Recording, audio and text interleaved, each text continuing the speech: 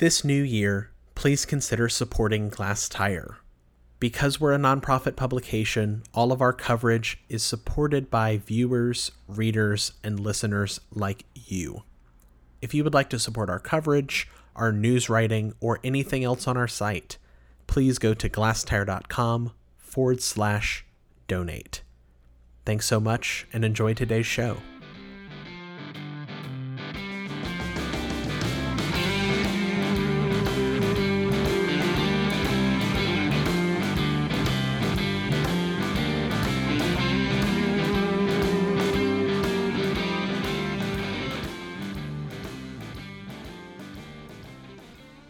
Hello and welcome to Art Dirt. This is a podcast where we at Glass Tire talk about topical art topics. I am Brandon Zeck. I'm Jessica Fuentes. And today we have two things we're talking about. The first is news of a planned expansion of the Dallas Museum of Art in Dallas, Texas. So we'll get to that first. And the second one is recent museums that essentially staged relational aesthetic inspired protests in the Netherlands to protest lockdown ordinances, although maybe not protesting lockdown ordinances in the way you might think. But first, the Dallas Museum of Art. So why are we talking about this now? The Dallas Morning News, and specifically Mark Lamster, the DMN's architecture critic, published a piece earlier this week saying that the museum is looking towards a big expansion project. The DMA building was built in 1984. It was expanded in 1993. I don't know if that initial phase was, or if the initial build was like, the idea was to do a two-phased thing, but either way, an expansion 9 years after the building opened is kind of a rapid way to do that. But I digress. The museum doesn't have a whole lot of news or announcements or details that they're releasing around this. I imagine this is the sort of thing where Mark kind of found out that this was happening and was like, well, this is news, and wrote something about it. Apparently it's the very, very early stages of this process. They're like hiring a Dallas architecture firm to kind of help them think about ideas around it. Apparently nobody knows what the expansion is actually going to entail. But this is kind of a big deal. This is just another phase in Texas museums deciding that because of collectors and because of work that they've been acquiring or work that they've been promised that hasn't come in yet, they need more space. Jessica, what's your kind of first take on this before we get in the weeds? You live in Fort Worth and you used to work at the DMA, full disclosure. Yeah, absolutely. So I guess the idea of an expansion, I have heard kind of rumblings about it for a few years. So I know that it's definitely been on people's minds at the museum. Like you said, with acquisitions from private collections that have been promised to the DMA at some point in the future. I know that they're thinking a lot about exhibition space and also storage. So Jessica, just to provide our listeners a little bit of context, some of the acquisitions that are incoming that we mentioned and that you're talking about, back in 2005, there was a group of three major patrons in Dallas, Robert and Marguerite Hoffman, Cindy and Howard Rachofsky, and Dee Dee and Rusty Rose, who promised their collections to the DMA. If you've been to the DMA in recent years, you probably have seen pieces that have come from their collections. If you look at the wall labels, these are top tier contemporary collections. And apparently the idea is the three of these collections together can entail more than 1,000 works, most of which are contemporary art. So it seems like some of this new expansion project building would be dedicated to contemporary art, is kind of a little bit of my impression, if it's kind of being put into motion in part because of those collections. Yeah, I would imagine so. When you look at the DMA building as it stands, many of the permanent collection galleries don't have a whole lot of rotations that take place. There's permanent collection works that are consistently on view in, for example, the European galleries or the African art galleries. But it is the contemporary space, the Barrel Vault and the Hoffman galleries that are often being reinstalled with collection work. I feel like I do have to say, whenever I visit Dallas and walk through the DMA, those Barrel Vault galleries are bigger than you think they are. Like, they can fit a lot of work. And, sometimes it's kind of crammed in, but I'm a fan of salon hangs, so sue me. But I don't know. I feel like those spaces are very big, along with the gallery. I forget the name of it, but the gallery that's all the way at the other end of the museum. If you haven't ever been to the DMA, it's kind of, there's a corridor, a hallway that runs down the entire museum building lengthwise, and then galleries are like to either side or up above on upper floors from this hallway. So you have this sight line that's like down the entire length of the museum. But I feel like there normally is quite a bit of contemporary work on view, or maybe I'm just kind of comparing. The Museum of Fine Arts recently opened the Kinder Building in Houston, which is dedicated to modern and contemporary art. And I feel like I hadn't seen a great deal of the contemporary work that's in that building, whereas I feel like I've seen quite a bit of the contemporary work that's in the DMA's collection because they have such a large space for it and because they rotate it out. Of course, that isn't to say that they don't need more. Yeah, absolutely. And there's Chilton Galleries, the other galleries at the far end of the museum by the cafe. They do see a lot of rotations come through and traveling exhibitions, but it's not always contemporary, whereas the Barrel Vault and I believe the Hoffman galleries tend to be contemporary. What would you, Jessica, want out of a DMA expansion? Because I'm also trying to wrap my head around this building as a building, because it seems, I don't know if the DMA would try and build on top of what it already has, or if it would try and go somewhere else. It seems like there's not really a chunk of land adjacent to the current building to build on. At the same time, I feel like if they were to build a whole new building in Fair Park or in the Design District or wherever, I feel like separating a museum, I mean, it has its good parts and it has its flaws, but to me it has a lot more drawbacks, because if you want to visit the museum, you have to visit one place and then get in your car and go somewhere else, and people, I mean, there's a resistance to that. It's not easy. There's also, the first time I ever walked through the DMA, and frankly, whenever I return, I'm slightly confused by the layout of it. If you've never been to the DMA, some of the work in like Africa and Oceania and even European paintings, there's like split level floors where you're going up like a half set of staircases and you're walking around one way through the installation, and you may miss something if you don't go back and retrace your steps and walk around the other way. It's an interesting museum experience, but it's not intuitive, which got me at first. When I first started working there, it probably took me about 6 months to figure out the full layout of not only the galleries, but also the behind the scenes spaces.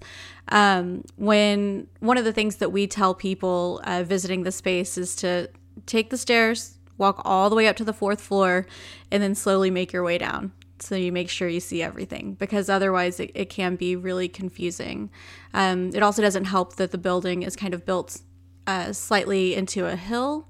So when you're walking on that concourse, that long hallway, it's really kind of like a long ramp up as well. So that can be a bit confusing when the numbers change. I've actually never heard that about start at the top of the museum and walk down. Of course, like I'm familiar with that for places like, I don't know, the New Museum in New York, which is like a bunch of boxes on top of each other and it's like 7 stories, or the new Whitney building, very much the same thing. It's like start at the top and walk down. I feel like maybe that should have been intuitive to me, because that's how a lot of museums are laid out, to make it easier on the visitor to take the elevator up and start going down. But for some reason, I don't know, the DMA is almost so sprawling horizontally that I never thought to do something like that. Well, hey, there you go. Hot tip for next time you're in Dallas. But as far as what I would want to see from the building expansion, I also can't really imagine seeing the building as it is grow any further than it currently is. I'm kind of a proponent for a satellite buildings. Yeah. I understand, that there's something really truly great about having an arts district where you can come and park and spend the day and visit multiple places. But also just thinking about people who live in different areas of the city. Sometimes transportation can be a hindrance to even come down to the arts district, or sometimes it can be intimidating to come down to the arts district and to think about trying to spend a full day going from, gallery to gallery, museum to museum. So I'm definitely a proponent for for at least a satellite building, perhaps in a different neighborhood in Dallas, that could be more community focused, and still show, top-notch contemporary art, but be in a place where maybe a different demographic has better access to the space. Mm-hmm.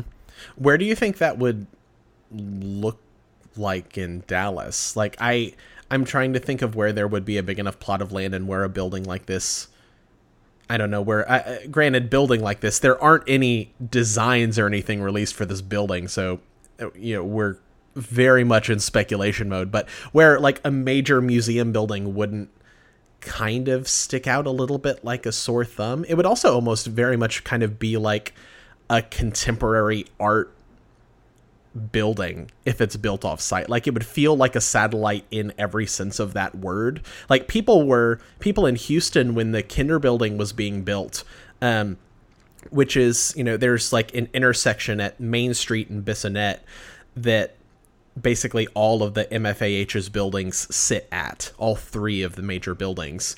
And just down the street, like one block over, is the Contemporary Arts Museum Houston. And when the Kinder building was being built right next door to the Contemporary Arts Museum Houston, more or less, people were like, well, it's like we have two contemporary arts museums, and like, how are they gonna, are they gonna play nice together? What? And they have different missions and goals, and, it's not necessarily like they're competing, although, maybe they are, I don't know. But it has a different feel if it's disconnected, and also if it's built away from other museum buildings. And I can't imagine that the DMA would kind of go super low profile. Like, I feel like if they build a building, especially because of the collections that it would likely house, they would kind of go all in on it. So where would you see something like this not just kind of invading the landscape?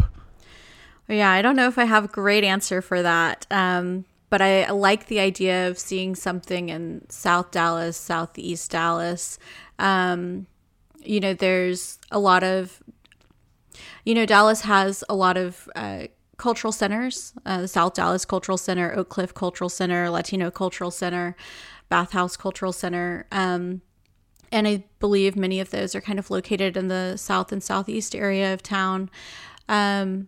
So it would be nice to kind of see something that speaks to those spaces where communities are already comfortable and come and spend time, but also kind of brings the DMA's collection out in those areas. In his article for the Dallas Morning News, Mark Lamster talks about some of what the options are. So he says that they can build on top of themselves, which, I don't know. I'm kind of with you, Jessica. Like, I couldn't see them building 3 floors on top of this existing building. I mean, it would kind of turn the building into a behemoth, which, has its own advantages, but I don't know, it could be a little much. Or that it could build a new wing on the lawn on Ross Avenue, which is the side of the building that's away from the freeway. Like, currently it's this large public plaza that has a big, I think, Mark de Suvero sculpture.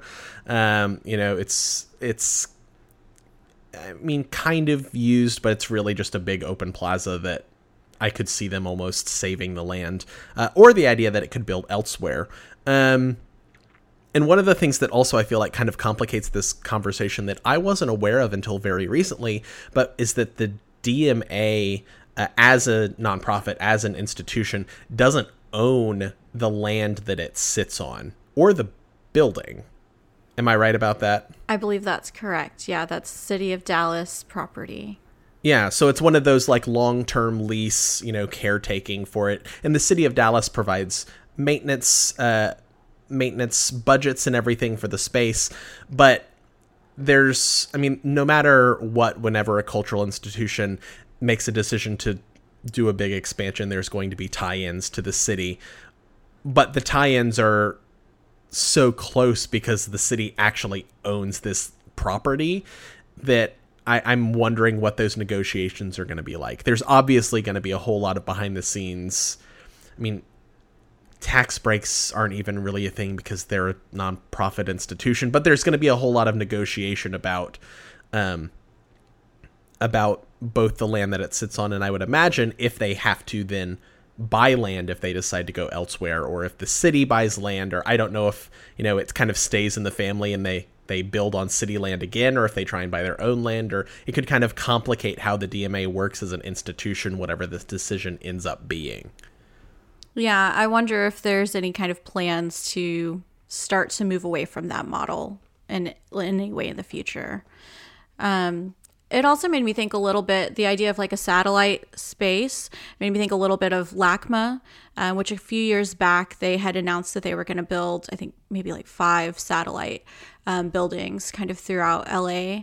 And we're a few years out from that announcement, and not much has happened with it either. So yeah, I feel like, well, that's the other thing. Whenever museums announce big expansion projects, I feel like there's always a little bit of a gasp or a backlash whenever the price tag comes up. Like, for example, the MFAH expansion, the project as a whole was $450 million. The Kinder building was around $150 million of that.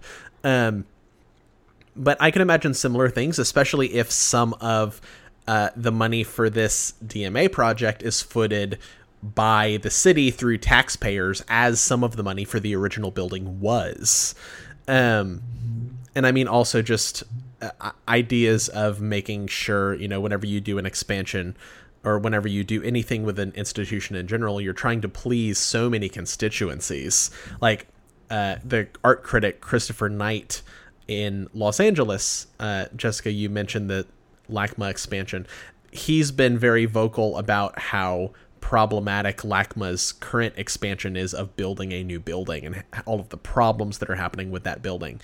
And I would imagine, Mark Lamster being the architecture critic for the Dallas Morning News, I would imagine he's going to be a wonderful chronicler of the many, complexities and forces at stake, and the new architecture, especially of a new museum building, because, you can build a crappy building in a great location, and that kind of doesn't change anything if it's still a crappy building for art or for the purpose that it's meant to serve.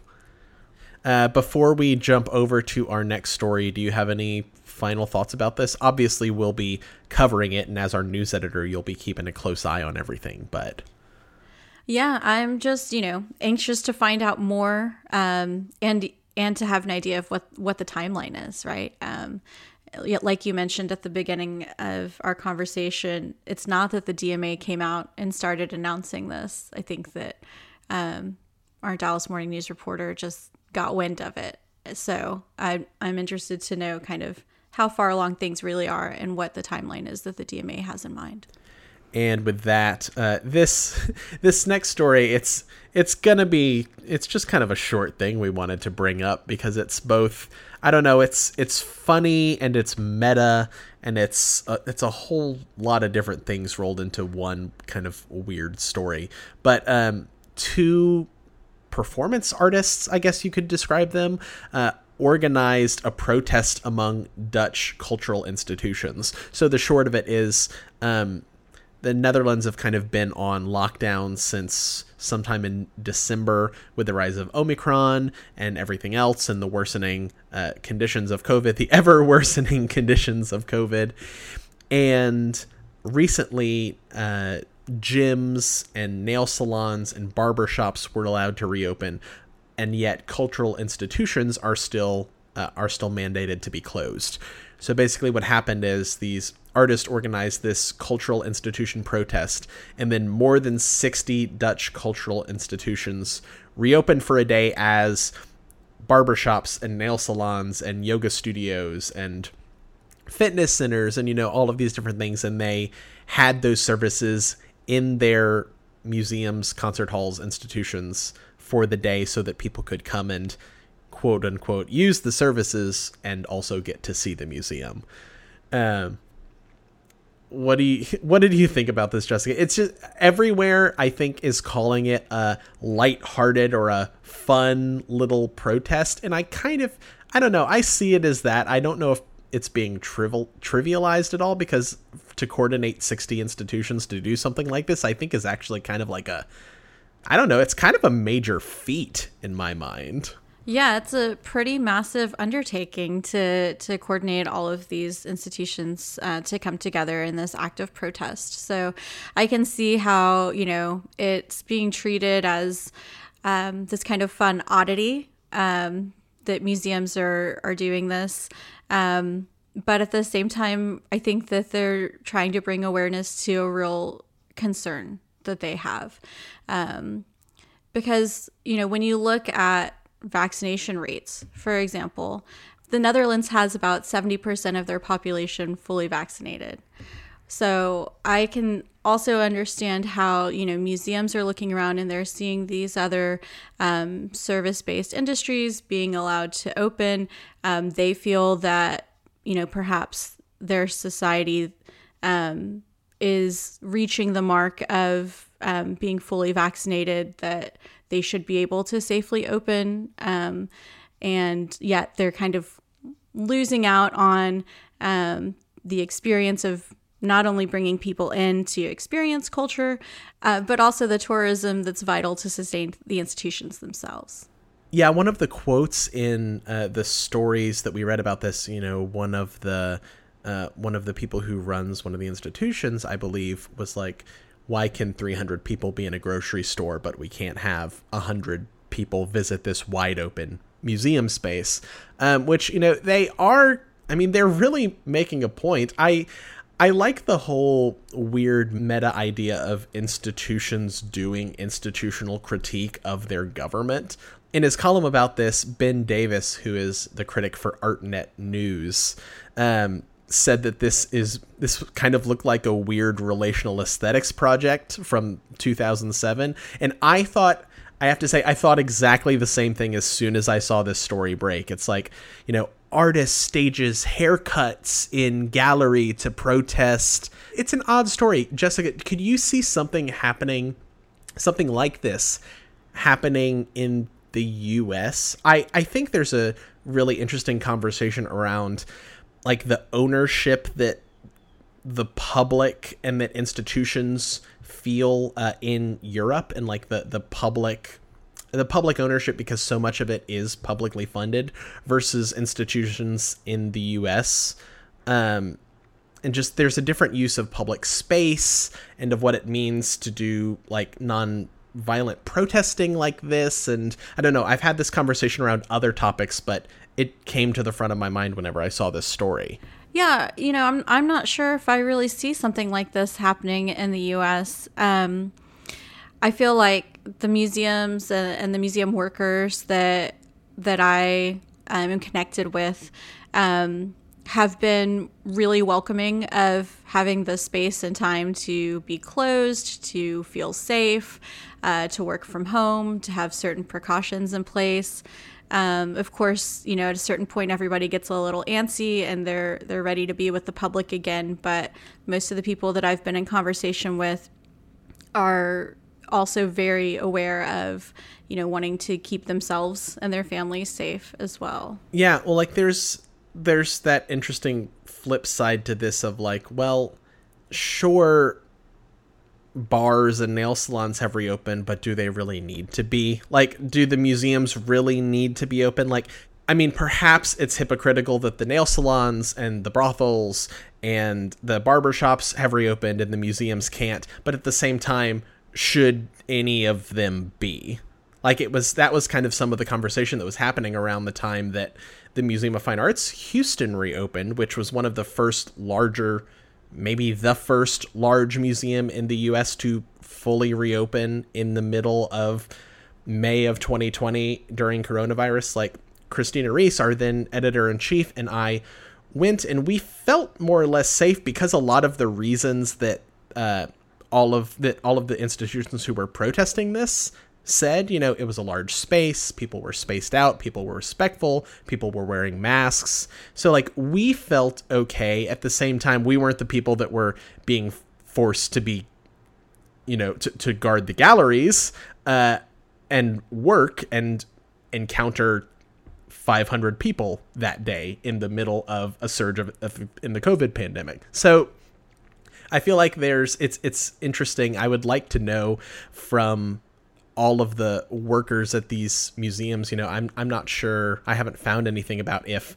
the gallery guides were behind this protest, if the educators were behind this protest. Like, there were statements from museum directors saying like, well, we have to open and cultural institutions are important, which I wholeheartedly agree that they're important, but I'm like, how does everyone else feel about this? I haven't found anything, and I don't know anyone that works in a Dutch museum, so I haven't been able to ask them. That is definitely an important question at this point. And again, maybe they do feel safe. Maybe they are vaccinated. Maybe they're wearing masks. Maybe they do feel safe for all of those same reasons too. Like you said, I've been visiting museums over the last several months, and I feel safe for the most part when I go. There's not a ton of other people there, so it's spaced out. I'm wearing my mask. If I bring my children, they're wearing their mask as well, and I don't feel that I'm coming into too close of contact with anyone. If you want to see more about these, we'll link to them in the description of this podcast. There are also some, there's some photographs of people getting haircuts or people getting nails done in the Van Gogh Museum, which of course would kind of be the most famous. That's most of the images that I've found from this, because of course, if you're going to have a protest like this, you have to get photos of people getting Van Gogh themed nail art in the Van Gogh Museum. In a really kind of weird, funny way. Also, it's like, it's the weirdest, opening the museum to the public and changing the function, like Van Gogh experience gone wild. I don't know. It's like, come get a haircut and get Van Gogh themed nail art in the Van Gogh Museum where there's the Van Gogh paint. It's like, I don't know. It's turned it on its head and opened into like a weird, immersive relational aesthetics project. Well, and I could definitely see that continuing to happen in museums. I feel like museum programming over the last decade or so is really kind of thinking about the public and how they can bring people in and create new and different experiences, from having, musicians stationed in the elevator when you're going floor to floor at a museum to having tattooing in the galleries. There's all kinds of fun and exciting and unexpected types of programs happening in museums across the U.S. Well, that's a new idea for the Dallas Museum of Art building. Let's throw in a nail salon where people can get, Van Gogh Starry Night nails, or a famous work from the Dallas Museum of Art collection. Maybe some Ellsworth Kelly nails, half black, half white. Yeah, it'll be interesting to see how things like that move forwards. If I was building a museum building right now, I feel like, I don't know, there are a lot of possibilities, and museums always need sources of revenue generation. So like, I don't know, you'd get blasted probably for selling out, quote unquote, but if you're adding to your endowment in the process, I don't know if everyone's going to be all that mad. And with that, thank you for listening. If you want to learn more about any of the things we talked about, go to this post on Glasstire, and we'll have some reading links for you. Jessica, anything before we close up? I think that's it for me. Awesome. Well, again, thanks for listening. Art is happening across Texas. There's a ton happening right now. Visit our event listings and go see some art. Go see some art.